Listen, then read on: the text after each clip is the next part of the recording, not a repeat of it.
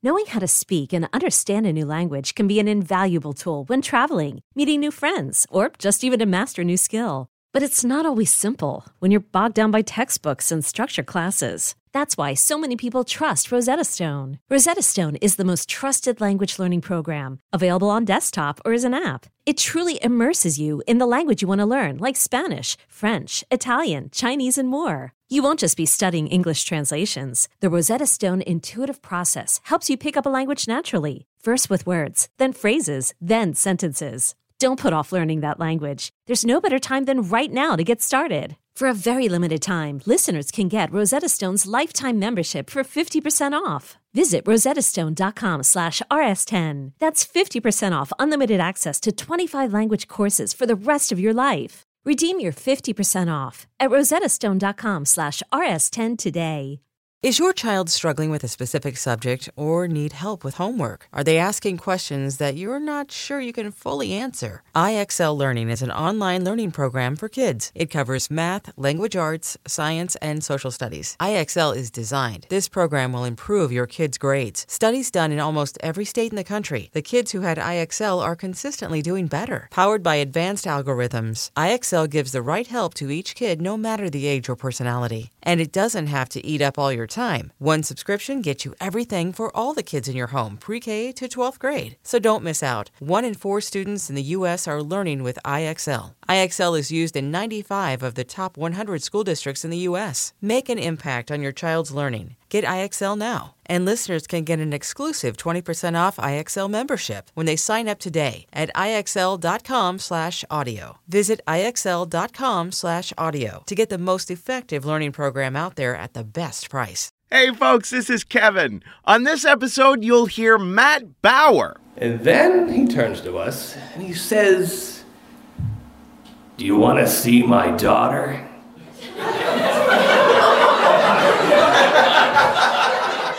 That and more, but before that, I just want to say, back in the days of black and white TVs, phones with wires, the only way for a business to avoid the post office was to lease a postage meter. But technology's changed. Postage meters haven't. Luckily, there's a better way to get your postage, Stamps.com. With Stamps.com, you can do so much more than with a postage meter for so much less. You can get official U.S. postage for any letter, any package, using your computer and printer. No extra hardware. And unlike a meter, there's no long-term commitments. You'll save up to 80% versus a meter. Plus, with Stamps.com, you can track packages, you can track spending, and more. We use Stamps.com at Risk and the Story Studio, and we love it. And right now, you can use our promo code RISK for this special offer. It's a no-risk trial, plus a $110 bonus offer that includes the digital scale and up to $55 free postage. So don't wait. Go to Stamps.com before you do anything else. Click on the microphone at the top of the homepage and type in RISK. That's Stamps.com. Enter RISK. Now here's the... Now here's the show.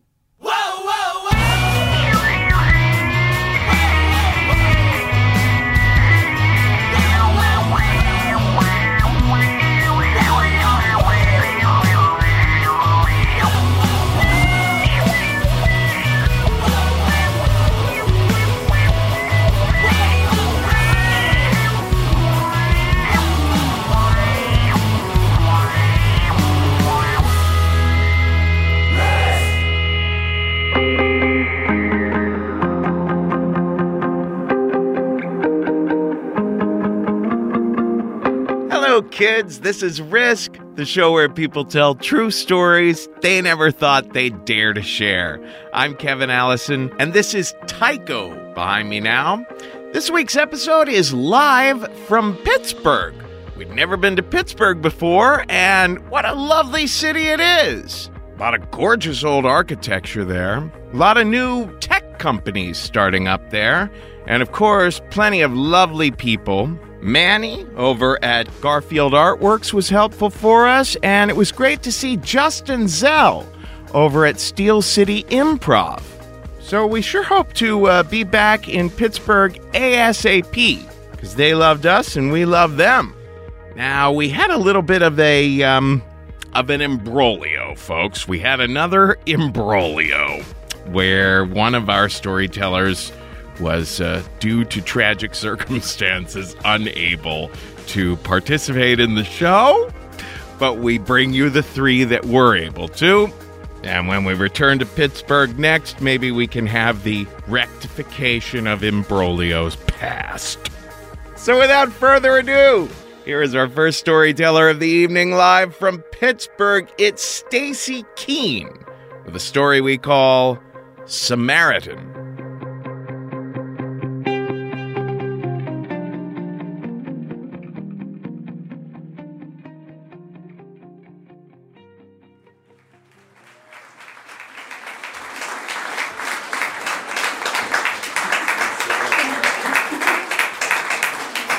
Before I start my story, I have to tell you something really funny that happened.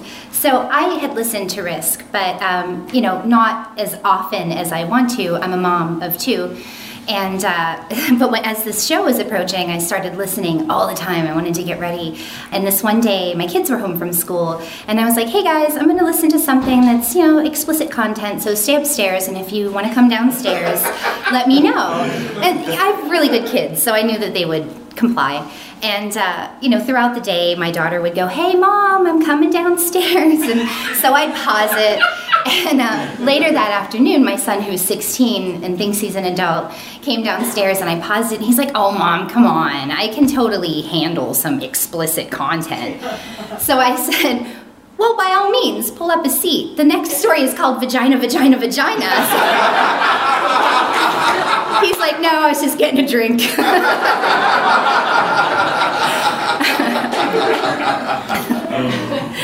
So I too grew up in a small rural place that it was actually a little coal patch at the foot of the Appalachian Mountains, a little bit south of here.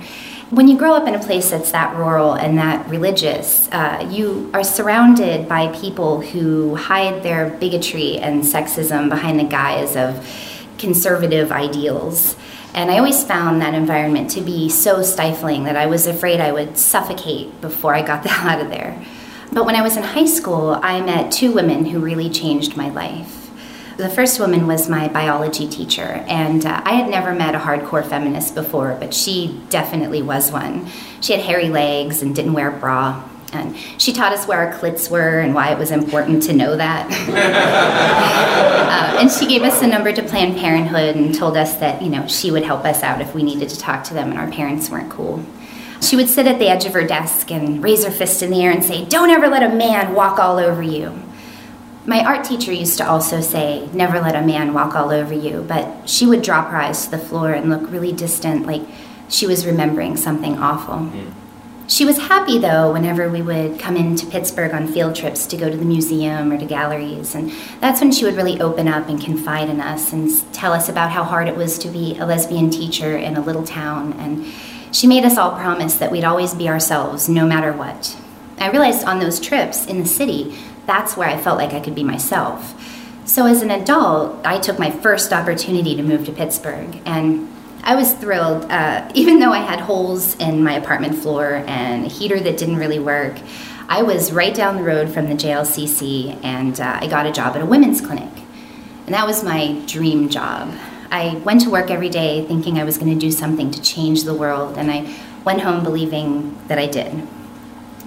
One day I went into work and I encountered a woman and a girl in the waiting room. And I took one look at them and I knew their story right away.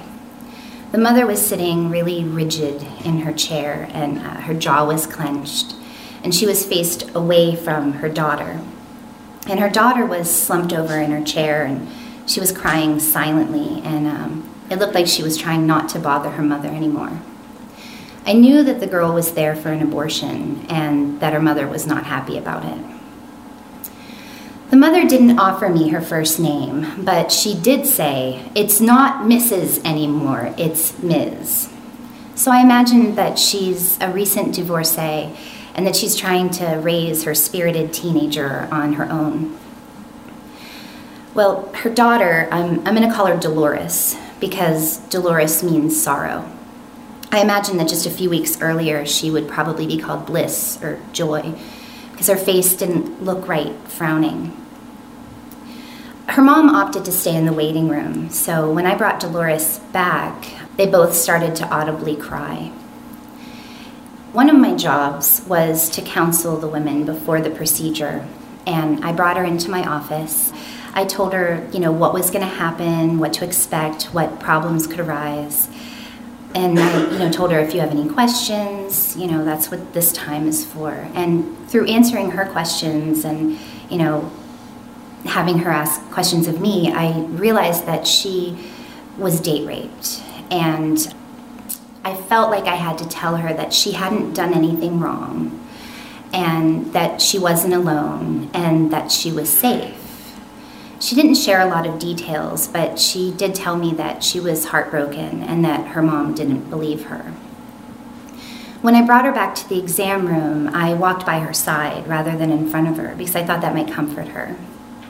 When we walked in, I handed her a paper gown and a sheet, and I said, go ahead and disrobe. I'll be right outside the door. Just call me when you're done. And then she looked at me, and her tears on her face, and pleaded with me to stay, that she didn't want to be alone. I wasn't supposed to stay in the room while the patients disrobed, but I couldn't leave her by herself. Someone should be there for her. So I turned my back, and as I heard her struggle with the paper gown, I tried to put myself in her shoes. And that wasn't very difficult because I'm a survivor of rape, and I couldn't imagine what it would have been like to not have my mother and my sister and my friends supporting me. And she was alone. When I turned around, she was sitting on the table with her legs dangling down, and she looked really tiny underneath the stiff sheet. As I approached her, I noticed that she had flip-flop tan lines on her feet, and I just kept thinking about how tragic it was that her summer was cut short. So I went to her side, tried to comfort her, and then there was a knock at the door. I assumed it was the doctor, but when no one came in, I went to answer it, and it was her mother. Her mother wasn't angry anymore. She looked very guilty. She asked, can I please come in and be with my daughter? I'm really sorry. So I looked at Dolores, and she nodded, and I had her come in, and she immediately went to her daughter's side. Now, the doctor who was there that day was a real asshole. He was a middle-aged doctor from the South, and he always was impatient and disheveled, and he wore expensive shoes. He kind of looked like he was living beyond his means. In fact, all of the doctors who worked there seemed to work there because they were desperate for this job. This wasn't Planned Parenthood. This was a private clinic. And I think their standards must have been lower.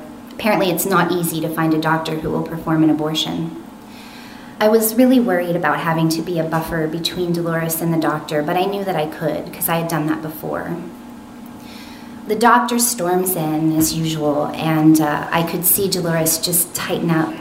And as he took his seat between the stirrups at the foot of the bed, her eyes got really wide with fear, and he said, spread your legs and lay back. And she started to visibly shake.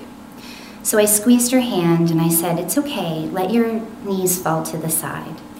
And at that moment, the doctor stood up and he looked at me and he said, you didn't tell her to take her panties off? And then stormed out of the room. So I felt horrible. I turned around and I said to the ladies, I'm very sorry, I should have been more clear. Go ahead and finish disrobing and I'll be right back. So I walked into the hallway, and as the door clicked shut, I said to the doctor, hey, go easy on her. She's really scared. This is not an easy thing for her to do. And that man looked at me, and I swear to God, with a smirk on his face, he said, well, maybe if she hadn't taken her panties off in the first place, she wouldn't be in this mess. I wanted to smack him in his face, or at least speak for her. But I knew that they were in there waiting for the procedure, and that's a hard thing to wait for, so I didn't want to hold it up. I walked back into the exam room with him, and I went to her side. We're not supposed to talk during the procedure. That was one of Dr. Adams' rules, but I didn't really care about his rules anymore. So I held her hand, and I whispered to her, it's okay, you can do this. It'll be over soon. At first she whimpered softly, but by the end of the procedure she was just staring blankly at the ceiling. And her mother was crying in her hands. But when the doctor left the room, it felt like there was just a wave of relief washed over us. And I wanted to run to them and embrace them and ask if they were okay, but I knew that I wasn't allowed to do that. So I just turned to them and I said the usual. Here's a towel. If you want to wash up, the bathroom's over there. But if you're going to get up, make sure you sit up for a bit so that you don't get dizzy. I'll be right back to bring you to the recovery room. I was walking out into the hallway and I was going to look for the doctor so I could call him on his behavior. And I was surprised that he was waiting there for me. And I said, "Hey, Dr. Adams." And at that moment, before I could say anything else, he laid into me and started to yell, "You didn't tell her to take her panties off? You talked during the procedure? What's wrong with you? You're useless. I'm gonna have you fired." I didn't know what to do. I loved my job and I wanted to protect her, and it was too much. I just started to cry. And he looked at my tears and he rolled his eyes and he threw his arms up and he said, "See, you women are all alike." Just then, the mother was opening the door to see what all the commotion was. And I don't know if she thought that the insult was directed at her or maybe her daughter, but I know that it hit her as hard as it hit me, and she slammed the door shut. I'm not sure what it was that day, but maybe it's because I'm a survivor, but I had this incredible urge to protect Dolores. So I stood between the door and the doctor, and with a strength I didn't know I had, I yelled at him, "That's inappropriate. That's harassment, and you need to leave right now. That is unacceptable." And he looked shocked, like no one had ever called him on anything before. And he walked down the hallway towards his office. At that point, Clara, the office manager, came out and said, "What's going on?" And I briefly told her, but then I followed that son of a bitch down the hall to his office, and I watched him gather up his things. And as he reached for the telephone, I said, "No, you can make any calls you need to make once you're out of here." I followed him to the door, and I locked it behind him. I had never felt so big and so powerful in my life. I felt like I had protected Dolores. I walked back down to the exam room where the women were waiting behind the door still. I felt so bad. I apologized to them, and I told them the doctor's gone, and I reassured them that they're safe, that the door was locked. And I brought them down to the recovery room. I'm not sure how many times I apologized to them or how many times they apologized to me, but after crackers and juice, I had to discharge her. When I told her that, Dolores looked as terrified as she did before the procedure, and I knew it was because she was afraid to run into the doctor. So I called the doorman to the apartments upstairs, and I asked if he would escort her out. As she left, I gave her my card, and I told her she could call anytime, for any reason. But I didn't feel like I really did enough. I headed back down to Carla's office, and I said, "Hey, and I realized she was already on the phone talking to the main office and frantically telling them what happened and telling them that she demanded that something be done. As I stood there waiting for her to finish the conversation, the front door flew open and the doctor charged in. And I was completely shocked. I don't know why it didn't dawn on me that he could have the key. I stood there frozen as he stormed towards me, and Clara took my wrists and pulled me into the room and shut the door and locked it. He didn't have a key to that door, but he did beat on the door, and he did yell, "What are you telling on me, you bitch? What's wrong with you? Are you lying? You're in there lying? If I lose my job, I swear to God, I'm gonna get you." I just hid behind the desk, and Clara called the cops, and she said, "We're calling the cops, you better leave." And then he started pleading with us, "Please don't call the cops, I'll lose my job." And I just laughed at him. Ultimately, he left, and when the cops got there, there wasn't anybody to arrest, just a statement to be taken, which was so much less satisfying than seeing him carted away in handcuffs. But even though that was a really awful experience, I imagined that something productive would happen, that he would lose his license, or maybe he would just lose his job. So I went home and I took a few days off, and I waited for that call to come to tell me that he lost his job and that they wanted me to come back into the office. But that's not the call that I got. I got a call telling me that he was transferred to another office 2 hours away. I didn't feel like I could go back to work. I felt like if they didn't fire him for that, then I don't believe that they have my safety in mind, and I don't believe that they have the client's safety in mind. And that was really sad. But ultimately I had to resign. I often wondered, like, if I stayed, would the office have been a safer place? Maybe it would have been, but at what cost to me? You know, I didn't know if I was emotionally strong enough to do that. I carried around a lot of guilt for a long time about that. But I did realize that what I can do is tell this story. You know, I feel like my teachers, when they would say, don't let any man walk all over you. Don't let them take away your rights, and don't let them hurt you. But the thing that's different about my story is that it acknowledges that sometimes those terrible things do happen. And I think that that's just as important, because without that, how are we going to know what more we can do to keep our daughters safe? Thank you.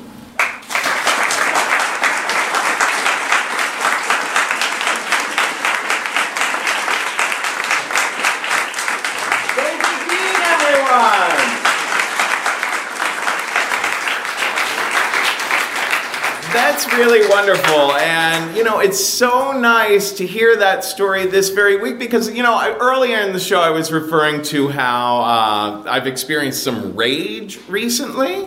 A couple of days ago I attended this cocktail party. It was just about 8 people who were invited, and they were all either prominent authors or teachers or entertainers around in the world of sexuality and all that sort of thing. And there were 2 women present who were especially famous feminists. One, a very famous feminist author, and then another who was an important person in the film and TV industry. The evening started off with just such fun stories. We were just telling all these fun, silly stories like the one I told before, and just having a grand old time. But then at some point, the subject of trauma, sexual trauma, rape, that sort of thing came up. And these 2 women were clearly, they just had a lot of upset in themselves about this issue, and they started taking it out on each other. One felt that there's a time and a place for people to talk about rape, but it's best that it be kept, you know, kind of maybe behind closed doors. The other was like, no, we need more, we need more, we need more. And it started to get very personal. There started to be some personal attacks flying across the room from people who had never met each other before. And it was when one of the other people in the room, an educator in the room, said, well, actually, ladies, like, Kevin's show is a perfect example of a place where all kinds of stories can live. And thank goodness that started to deflate things a little bit. It's really powerful to create places wherever you go where it's okay to tell this kind of story or that kind of story. I think that that's an important thing for us all to remember. So thank you so much for that. I would like to bring our next storyteller to the stage. He is a man about town. I just like saying that phrase. He performs all over town. He contacted me when we put the pitch thing out, and I thought that this was so much fun. Please welcome to the stage Mr. Matt Bauer.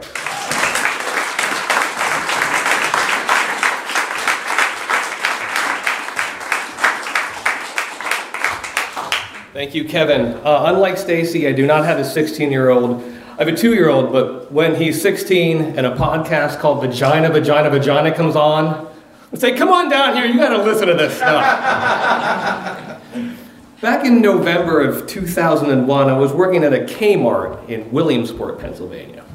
Now, Williamsport's a city about 4.5 hours northeast of here. It's the home of Little League Baseball and the one-time lumber capital of the world.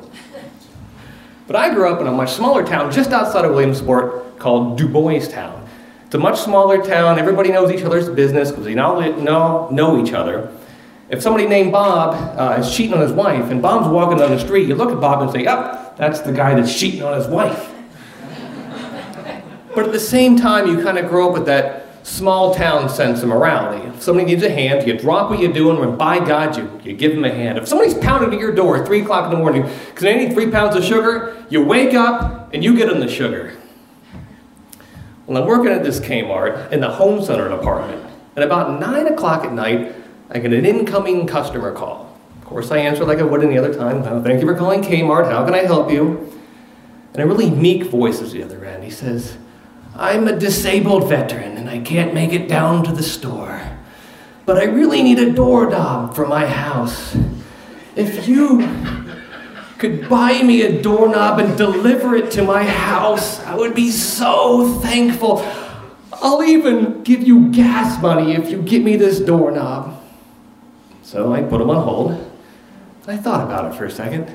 There's nothing that screams, "This is a good idea. Buy a doorknob for a complete stranger and deliver it to God knows where." But at the same time, I did grow up in Boys Town, so it was my job to help this disabled veteran. And I went to my friends Dustin and Andrea, who also working at Kmart that night. We were good friends. If we weren't working there, we'd probably be out looking for trouble anyhow. And I said, "Guys, listen, I'm going to do a favor for this guy. He's disabled. I'm going to buy a doorknob, take it to his house. Do you want to go on an adventure?" They were up for it, all right. I said, "Great." So I picked up the phone. I said, "We're going to buy this doorknob and bring it to your house tonight." But then his voice became much more sinister. He says, "Well, I don't actually have the gas money on me, but I know a guy who lives nearby. Go to his house, he will have the gas money." So I'm thinking, okay, a little bit more adventure, even great. He continues, "I live out in Trout Run." Now, Trout Run's about a half hour north of Williamsport. They call it Trout Run because out there lives nothing but trout. It's really, and the buses don't even run that far. He says, "You're going to take Route 15 north, about a half hour. Get off for the Trout Run exit. Go about a quarter mile down the road. On your right-hand side is a long, dark driveway." Yeah. "At the end of this driveway is my house. But I have no electricity, so the lights won't be on. But you'll know it's my house because I'm going to put a Meet the Parents poster in the front window."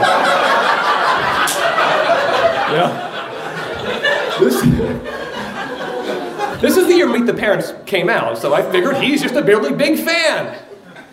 I said, "Great, we'll be there 11 o'clock that night."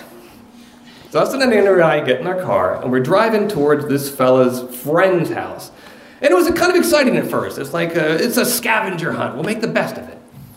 And we pull up at the guy's house, and you can see on the front door is taped an envelope with the word "Matt" scribbled on it in black letters. And none of us particularly wanted to be the one to get out of the car because it seemed like a booby trap. So we did the only thing that was fair to all of us. We played paper, rock, scissors. Andrea threw paper, so the only girl in the car has to be the one to walk out and get the gas money. She gets to the car, she runs to the front door, grabs it, runs back. Sure enough, there's $10 in there. So far, so good. He's made good on his gas money promise. So off we go up lonely Route 15 north to Trout Run. You can see the lights of Williamsport kind of disappearing in the rearview mirror. To the left, far in the distance, is a light from a farmhouse. Over there, a silo. The moon was as big and bright as can be. It's one of those nights you don't even have to put your headlights on if you want to go driving. And we're kind of musing as to what this guy could possibly be like. Now, of course, I figured disabled veteran, a little old man in a wheelchair, harmless. So we get off at the exit to Trout Run on Route 15, go about a quarter mile, just like I said, to the right. There is a long driveway leading into the woods. So we pull off and start rolling down this driveway. You can hear the pebbles and the stones kind of popping and crushing underneath the tires as we roll closer and closer to this house. And pretty soon the big hemlock trees part, and there's the house. No lights are on, just like he said there wouldn't be. Gutters are kind of just sagging. Shingles are missing from the house. But sure enough, in the front window is a terrified Ben Stiller getting a polygraph test from a scowling Robert De Niro. And believe you me, there's not much more frightening than a scowling Robert De Niro in the moonlight. So, I figured this was the place. So we get out of the car and walk to the front door. And even the porch itself didn't seem like it had the support to hold the weight of the three of us. And we knock on the front door, and you hear footsteps coming to the front door.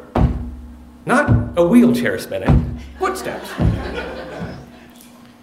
The doorknob turns, and the door opens, and there he is. Camouflage from head to toe. Bandana on his head, big bushy hair coming out the back. He was wearing Rawlings batting gloves on his hands. And in his hands he held a long metal flashlight, which was the only light in the house. His face was weathered. He had lines and wrinkles. And it's an older fella, and he had the eyes of a man who had seen some shit in his time. The best way to describe it is like if you took the Unabomber Ted Kaczynski, put him in a blender with a G.I. Joe, turn it on for a while, then poured, this guy was coming out. Behind him, everything was in boxes, just boxes stacked upon boxes. And there was an old oven. It looked like it hadn't been used since the 60s. It was like something you see in the Mad Men show, actually. And a table and chair set, and everything was covered in about an inch of dust. And then Jack said, all right, I'm going to call this guy Jack as a tribute to the scowling Robert De Niro outside, who played Jack in the Meet the Parents movie. Jack says to us, do you have the doorknob? I held it up, showing we had it. I was like, good, come inside.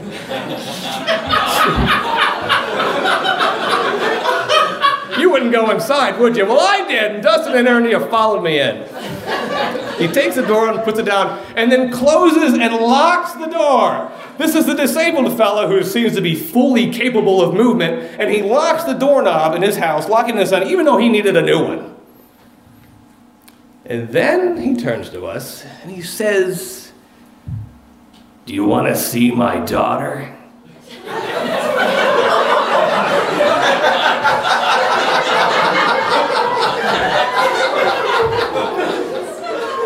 If his daughter is in his house, she's either locked somewhere up in a dark, dark room.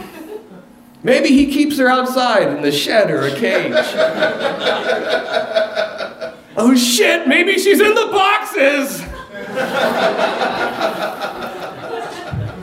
So he's like, come here. Turns his flashlight on and he points it to the corner of the room where there's some more boxes where the table is. He follows his own flashlight beam, and we're following right behind him, flanking him to either side. And he pulls out a binder, like a 3-ring binder, and he opens it up. And it's obviously like some kind of a scrapbook. It's all odds and ends inside. And he gets to an old newspaper article about a pizza shop that opened in downtown Williamsport. And he's kind of skimming the words. And he points to a picture of a woman in the newspaper article. He goes, oh, there, see that? That's my daughter. At least she wasn't in the box, I suppose. But you know what? It was like finding a milk carton that was 40 years old and seeing the missing person picture in the back. It might have been his daughter, but this girl was long, long gone. And then he turns to Dustin, my friend, to my left-hand side, and he goes, I want to show you something. And at this point, it was very foreboding, like some kind of big shit is going down right now. He points his flashlight over to the corner of the room. He goes, there's a trunk. I want you to open up that trunk and tell me what you see.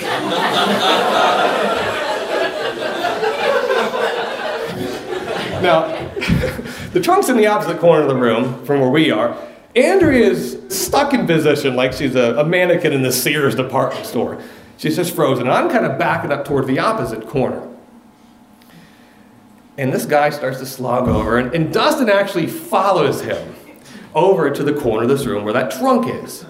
And he has the flashlight pointed right at the trunk so we can see what it is, a big red trunk, and the flashlight beam has the dust going through it real slow, because that's about all that lives in this house but him.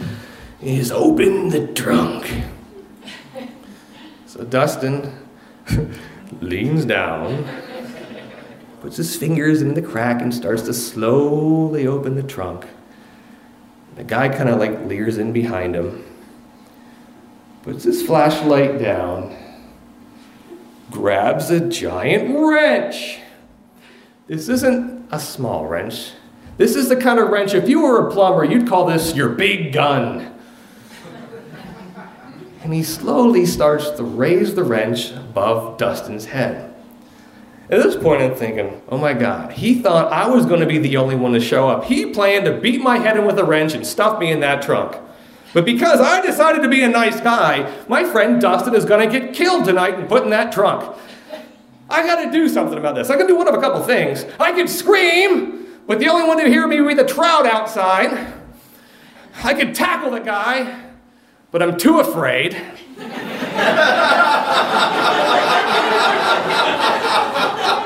Frozen to the spot.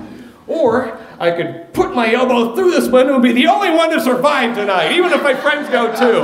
It's all about survival. That's your gut instinct talking right there, my friends. So, Dustin's leaning down and the guy has the wrench. And he holds it up and he goes, "Do you see what's in that trunk? That is an Andy Gibbs guitar." And then, that's where this is going. Duh! He just wanted to show us 1970 pop teen icons, Andy Gibbs guitar. Why didn't I see this coming? So then he actually closes the trunk and puts the wrench down and picks the flashlight up and thanks us for bringing the doorknob to his house. And he opens the door, says, "Thanks for coming." And on his way out, he actually says to me, "If this doorknob doesn't work, can I take it back to Kmart?" Apparently he was going to make it to Kmart himself. I didn't think he'd pick it up. And I said no! I was so pissed off I had to be there in the first place. I told him he couldn't bring it back. Of course, it's Kmart's policy. You can take it back if it doesn't work, it doesn't fit. But I wanted to be in charge of this situation for a second, so I told him no. And we walked out of there, got in the car, and headed back to Williamsport. And of course, for the first 15 minutes of this drive, we're just dumbstruck. We hadn't even come to yet. And when we did, we discussed, what could this guy have actually wanted? Did he actually think I was going to show up alone and kill me? Was that his plan? Maybe. Was he not so much physically disabled, but mentally? And he picked up the wrench and didn't know what he was going to do with it. He wasn't quite sure if he had a plan himself. I guess that's possible too. Or maybe, as I like to believe, he was just a really big Andy Gibbs fan and he wanted to show us his guitar and it's the only way he could think to do it. I mean, it's possible. You'd think this ordeal would be behind you, but I'm back at Kmart the next day. It's 3 o'clock in the afternoon, people are milling about the store, and they call me to the service desk. I go to the service desk and there's Jack at the service desk with the doorknob. And he's talking to the lady at the service desk. And the lady calls me over. She goes, "Yeah, this fella brought the doorknob last night and he said, you said you couldn't bring it back if it didn't work. And I didn't want to give his money back until I talked to you and figured out why that was the case." And I said, "Don't take it back." I was still so pissed off. All the memories came rushing back. I said, "I don't want you to take that back from him."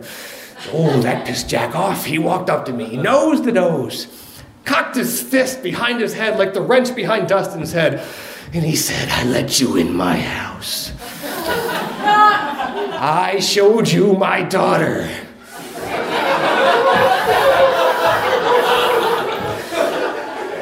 I showed you my Andy Gibbs guitar. And this is how you treat me." I just walked away from there, thinking to myself, maybe it is a good idea to do nice things for people. Maybe. But if you do, My God, take some friends with you. Thank you.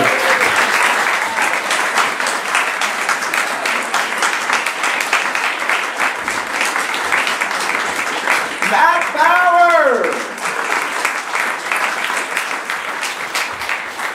I just find it interesting that there's a place called Du Bois Town.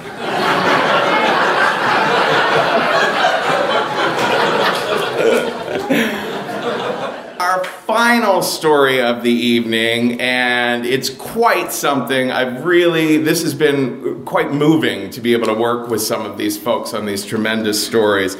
Let me bring to the stage, you can find him on Twitter at SillyJordy. Please welcome to the stage, Jordan Sargent.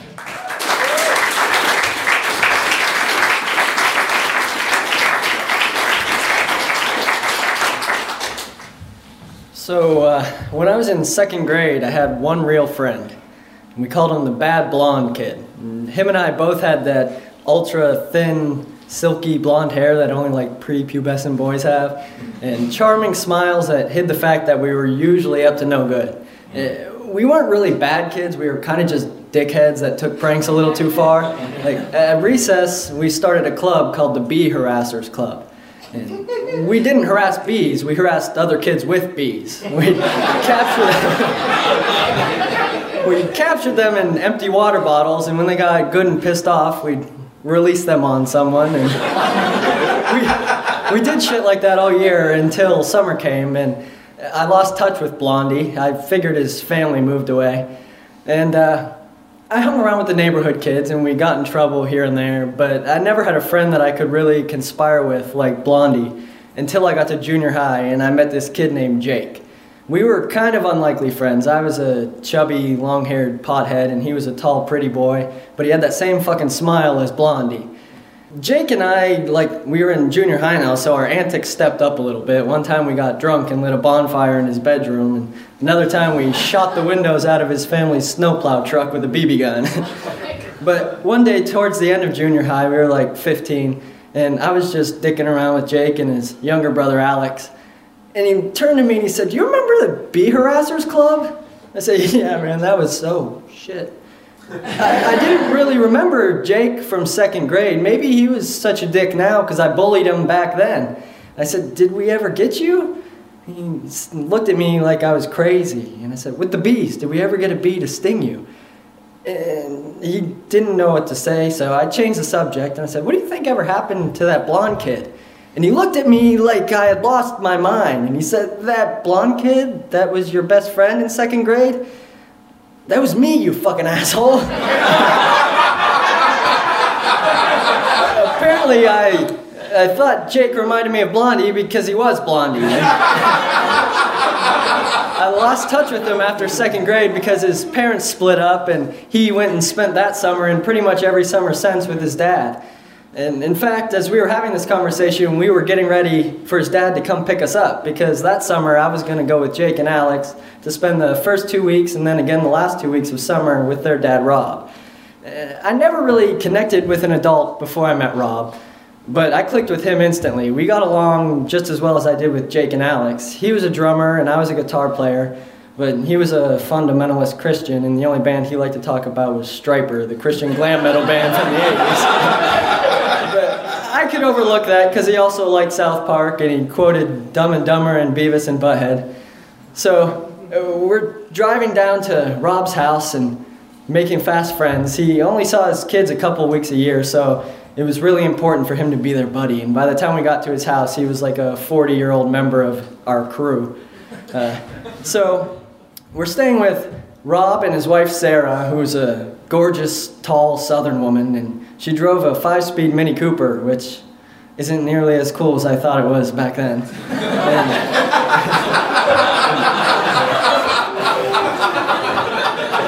And they had a stepdaughter named Amanda. She was kind of a shy, sad, grumpy girl. I never even had a full conversation with her while I was there.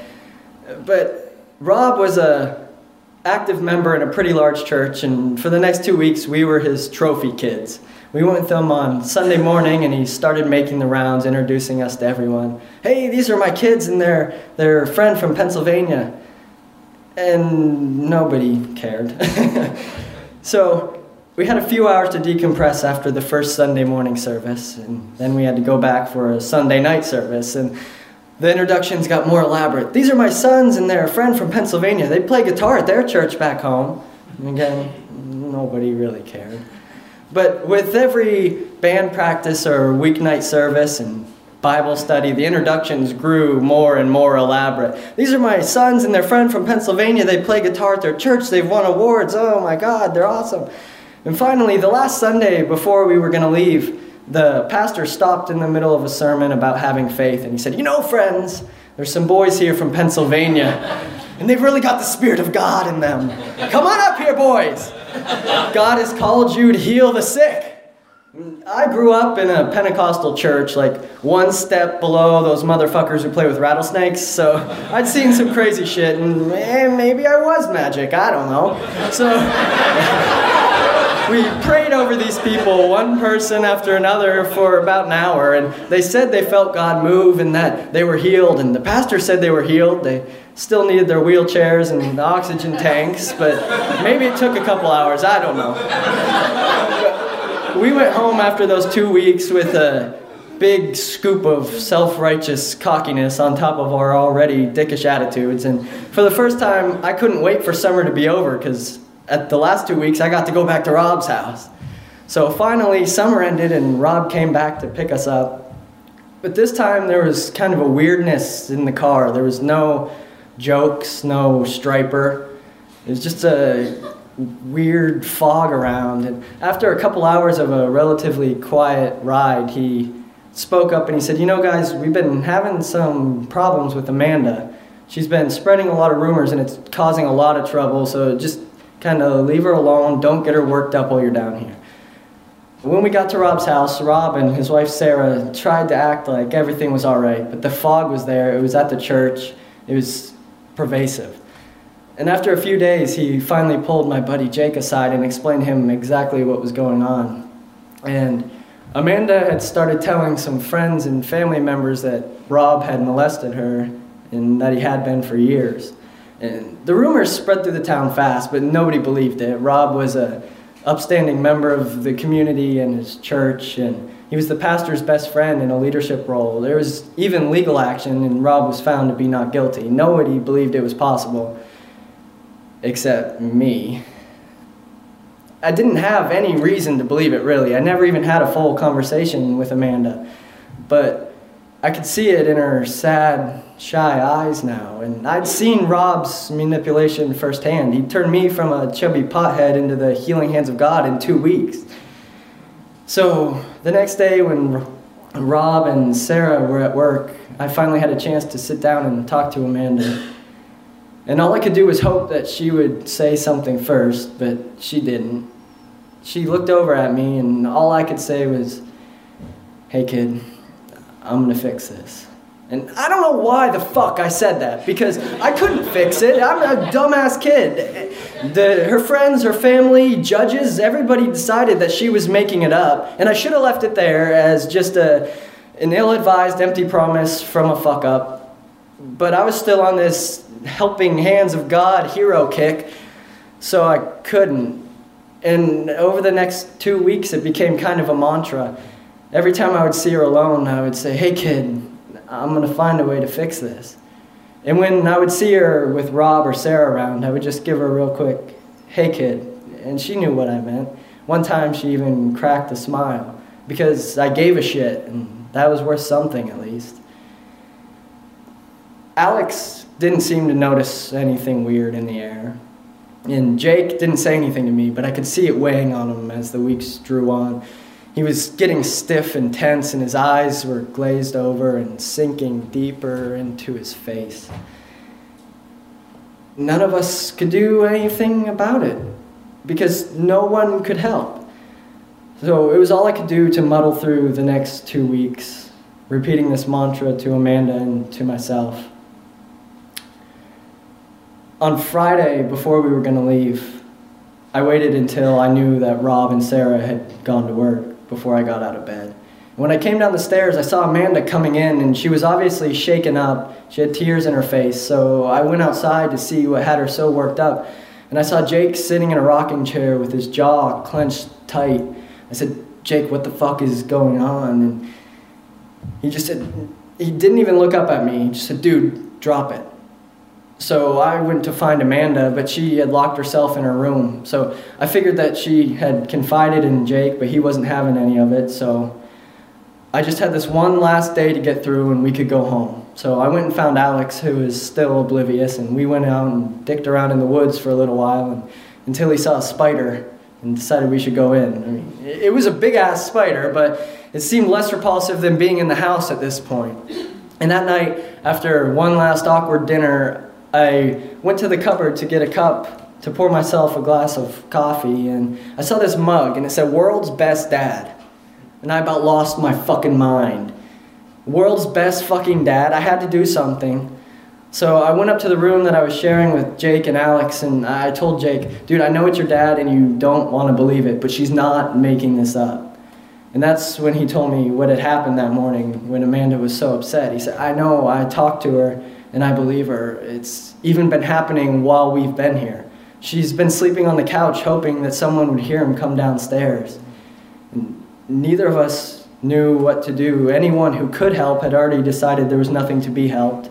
So we just sat there silently, trading a sigh or a fuck. And at about midnight, Jake got up and went downstairs, and he grabbed a 12-gauge shotgun out of Rob's gun cabinet. With his hands shaking, he put 3 shells into the shotgun, and I said, "Dude, what the fuck are you gonna do with that?" And he said, "This is what we're going to do. We're going to stay down here, and if my dad comes down the stairs like Amanda says he has been, we'll catch him, and I'll hold him at gunpoint, and you can call the cops, and we'll make him admit to everything he's done." And at this point, it seemed as good of a plan as any, so I went into the next room, and I told Amanda the plan, and then we went and sat down and waited. But after just 15 minutes, Jake started shaking, tremors, like his whole body was in shudders. So I said, "Jake, give me the gun and you can be the one to call the cops." Now, I'd handled plenty of guns before. In fact, earlier in the summer, I fired this very gun. But when he handed it to me, something inside me broke. And this wasn't like when I was a kid and would lose my temper. I wasn't even angry. My anger was gone, or at least hiding. And I was cold and calm, and I was ready to take someone's life. And I didn't have the nerve to tell Jake then, but if Rob came down those stairs, there wasn't going to be time to call the cops because I had a new plan. I was calm, but I was manic as fuck, and my mind was racing, coming up with plans and strategies. "No, Your Honor, please, I'm just a 15-year-old boy hundreds of miles from home. I was scared. I was defending a helpless girl and myself." You see, I knew that I could manipulate the situation just like Rob could, and if I pulled that trigger, I would walk away. We sat there for the next 5 hours. My mind never stopped racing. How many times should I shoot him? Where should I shoot him? Should I say something first? Maybe I should shoot him in the legs and then say something and then finish him off. Maybe Amanda might want to finish him off. No, that would look bad. You have to look like you're panicked. Stick to the fucking plan, Jordan. So we sat there until 5:45. And Rob didn't come down the stairs. And I didn't kill anyone that night. We went upstairs without telling Alex what had happened, and we packed up our shit, and at 7, we left with Rob to go home. And on the way home, I crashed. I came down harder than I ever had from any drug. My anger started boiling back up from that place it had been hiding, and Rob was sitting right in front of me, and that motherfucker didn't know how lucky he was to be alive. And I stayed in this angry, pissed-off, brooding state for the next few weeks. I had better days, but pissed off was my baseline. I was one of 4 people in the world who knew Rob's secret, and I had failed Amanda with my only chance to fix it. But that didn't last very long, because only a few weeks later, Rob was at a men's church retreat with 400 other men, and Sarah was cleaning the house, and she found something. It's never been clear to me what it was she found. No one really knows. But whatever it was, convinced her that Rob wasn't who he said he was, and that Amanda hadn't been lying. So she packed up her shit and she took her daughter and they left. but not before stopping at the retreat, finding Rob and dropping him to the ground with a stun gun, telling him that she knew what he was and that she was taking her daughter and he could fuck off. So now Amanda was safe, but I still felt like I had failed her. And now everybody knew, including Alex. So there we were, 4 kids, fucked up by the same events in completely unrelatable ways. None of us boys could understand what Amanda was feeling or what she would face in the future. And Amanda and I hadn't ever connected with Rob in the way that Alex and Jake had. They lost their father, their hero that they had on an ivory tower, just fell into an embarrassing heap of the worst kind of humanity. And then there was me. And I didn't lose my dad. I hadn't been traumatized or victimized, but I was still broken in a different way than the other 3 because I carried this deep fear of confrontation because I couldn't trust myself anymore. What if I went back to that place where my soul turns a cold shoulder to my hate? What if my anger goes back down into its hiding place and I just lose myself into that wave of cold, calm hate? What if a minor incident triggers that analytical, sadistic version of me? What if that's the real me? What if this bee harassing shit was an early sign? What if I'm a sociopath? What if I'm as much of a monster as Rob? And I fell into these weird fucking depressions where I blamed myself for not stopping Rob and for harboring this thing inside of myself. And it went on, and at some point I decided I wasn't past bartering with myself. So I told myself, all right, I'm going to take this jar that I had been saving coins in to get a tattoo. And I said, once there's enough money in this jar to go take care of Rob, I'll go take care of Rob. But until then, I'm putting him out of my mind. What I didn't anticipate was how quick I could turn hate into cash. Because pennies and nickels turned to 1s and 5s and 10s, and very quickly there was $300 in there, which was enough for gas to and from Rob's house and a box of shotgun shells. But at that point, I had already started to feel a little better because I had this murder jar that was like a teddy bear to me. When I felt like I might hurt myself or somebody else, I could look at this murder jar and know I could just go fucking take care of Rob instead. I would wake up from a nightmare that I went back to that cold place and scan the room for my murder jar, and it was always there for me until it wasn't. I came home one day and there was $100 missing out of my murder jar. And I knew where it was. My dickhead roommate had taken it. And I didn't even care that he stole from me. I would have given him the money if he asked for it. But he didn't take my money. He took my comfort. It was like ripping the head off a kid's teddy bear. So I confronted him about it and he gave it back. But at this point it was just cash. You can't put a new head on an old teddy bear. So I realized maybe it's time for me to grow out of this fucking teddy bear. I took the $100 from my roommate and the $200 that was left in the jar, and I went and got the tattoo that it was originally intended for. It's a silhouette of Bruce Campbell from Evil Dead, holding a shotgun above his head and one hand is a chainsaw. It's fucking stupid. But I don't have the murder jar anymore. And I don't feel like I need the murder jar anymore. Because here we are, the better part of a decade later, 4 kids fucked up by the same events. And Amanda is smart and strong, and she's going to be going off on her own soon, discovering that there's a beautiful world out there. And Alex is in college, and he's a poet and a painter, and he makes the most rad, fucked up paintings that only a deeply disturbed kid could make. And Alex graduated college and married his high school sweetheart and is working for the man, making a better life for himself. And Rob, he lost his family, he lost his friends, he lost his house, and he lost his jaw. Because he got fucking cancer in his face and the doctors had to hack him up. So the law failed Amanda, and I couldn't fix it, but the universe took care of this one.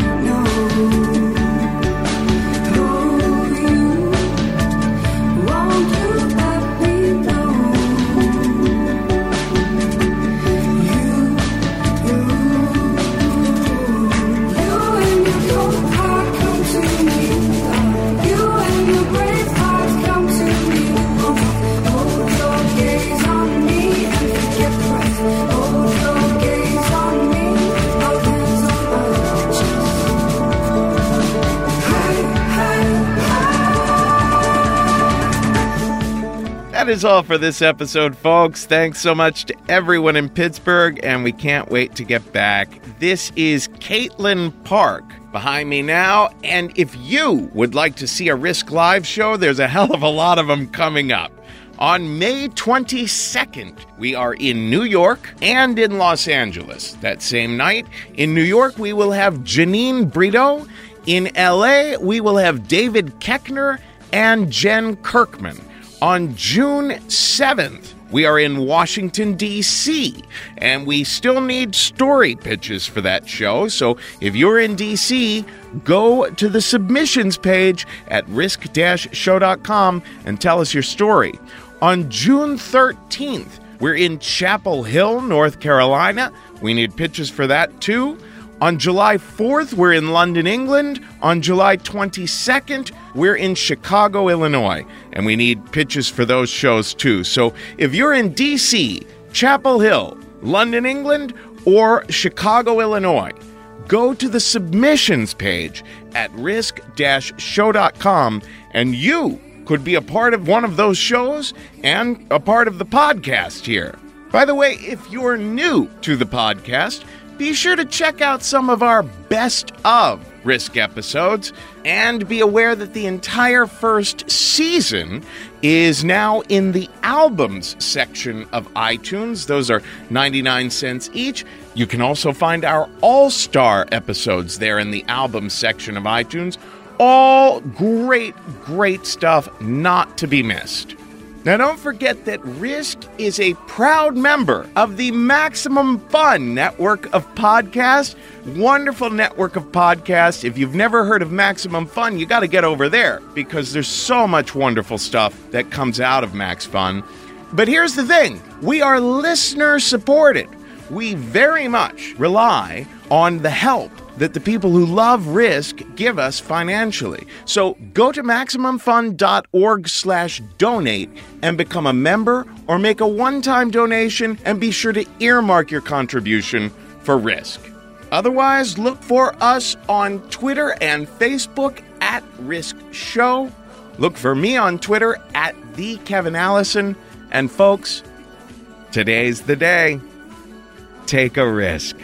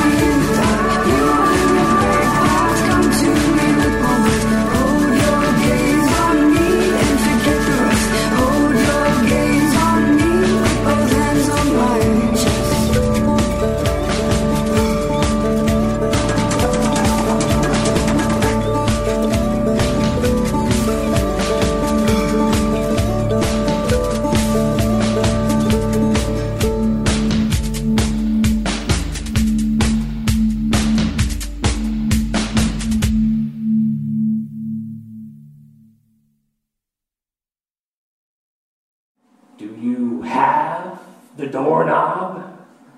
I held it up, showed we had it. It was like, good. Come inside.